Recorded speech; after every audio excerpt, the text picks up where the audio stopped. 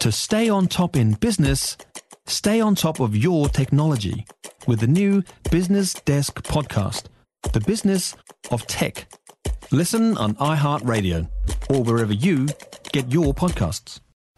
You're listening to the Andrew Dickens Afternoons podcast from News Talk ZB. It's the big story. In less than a week, King Charles III will be crowned, sealed and delivered to us, officially invested as the new King of the United Kingdom and the Commonwealth, and our official head of state. And what a thing. What an old anachronistic thing in 2023. How wonderful. But it has led to a number of protests and general grumbling about the monarchy and its place in modern society. And then to make things worse, Charles came out during the weekend and said, "I'd like you all to stand up and say this in the middle of the ceremony.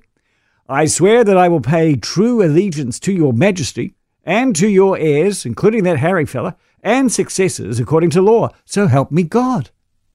I couldn't believe it when he said that. It's not going to go down well. Hasn't gone down well. Some people are saying swear at the king rather than swear for the king. I think that was a misstep. But for all that, that's not enough for me to go off the whole palaver. In fact, I think it's wonderful. I think it is a marvellous folly. I think it is an amazing sideshow from the drudgery of everyday life that has kept us going for 100 years. It's a bit of fun with a handy side serving of pragmatism and also finance. So firstly, questions abound in the UK, and there's been articles. Why should the UK persevere with the monarchy? Well, because you make money. A study out on Friday showed the British people paid £100 million in costs to keep royalty running, and most of that is in security. In return, the study found that the British people got back £1.7 billion of benefit. Now that is an incredible return. 100 million to get back 1.7 billion. So where's all the money coming from? Well, the Royal Seals of Warrant, there's one, that keeps firms and businesses and acts as international calling cards, and they say it's invaluable to the export market. Even King Charles's charities are amazing.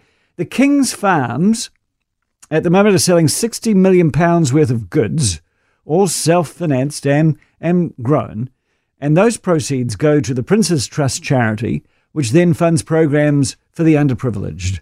And they made £60 million last year. £60 million. The Prince's Trust started by Prince Charles with his leaving wage after he left the Royal Navy. He got £5,750.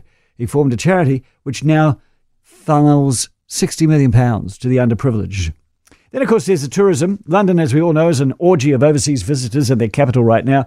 Even this radio station has got 4 members of staff there consuming hotel rooms, consuming food, consuming airfares, consuming taxi rides, and the like.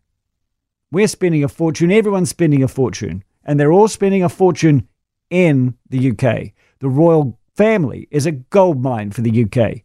And Charles is promising a slimmer and more modern setup, so they're only going to become more profitable. So why would you give up on the goose that lays the golden eggs? But then there's his position as head of state, particularly in New Zealand and for Commonwealth countries. But really, what does that mean? Like in the UK, he is irrelevant. He is kept out of the national conversation. It's going to be difficult for King Charles compared to his mum. His mum was happy not to have a part in the national conversation. Charles is a little bit more involved, but he knows the rules. By the way, if you're worried about hereditary influence of the king, well, why aren't you protesting against the House of Lords? For all those opponents of co-governance, have you looked what happens in the UK where the House of Lords has 777 members?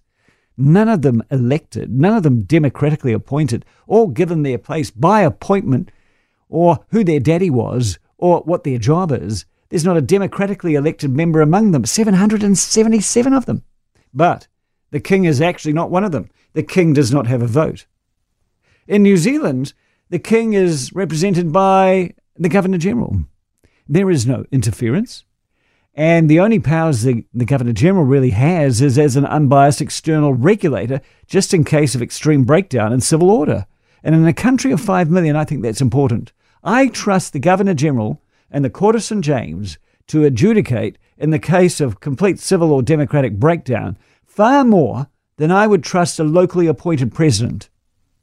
And then there's all those who say, by having the king as a head of state, it shows we're an immature nation. I say, no, that's just virtue signalling.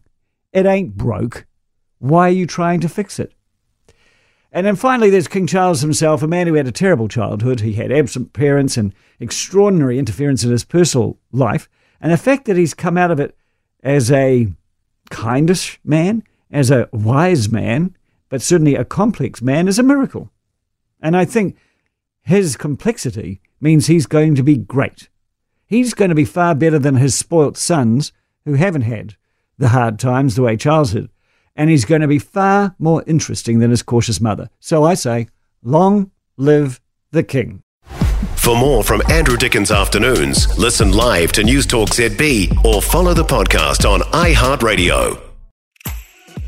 If you enjoyed this podcast, you will love our New Zealand Herald podcast, The Little Things, hosted by me, Francesca Rudkin, and my good friend Louise Airy. We focus on all the little things that you can do to make a positive impact on your life and to cut through the confusion from the health and wellness industry.